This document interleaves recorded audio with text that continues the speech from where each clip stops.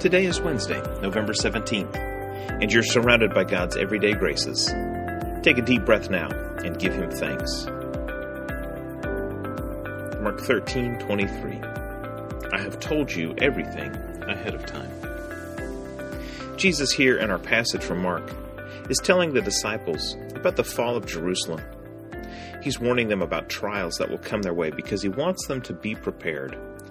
I love how He says, I have told you everything ahead of time. This phrase seems to counter what we often think about God.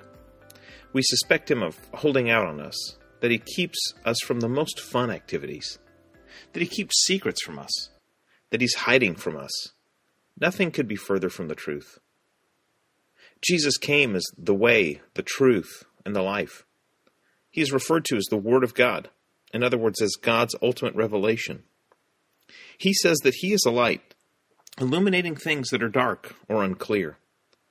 And Jesus told us that if we would just seek, we would find. If we would knock, the door would be opened. If we ask, we will receive. You see, God isn't playing hide and seek. God isn't standing on the other side of a closed door, ignoring us, hoping that we'll go away. God wants to be found. He wants us to come inside.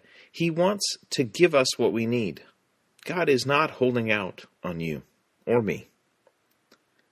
Remember that today, and keep following after God.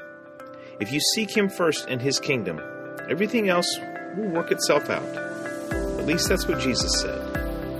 I have told you everything ahead of time. I have told you everything ahead of time. I have told you everything ahead of time.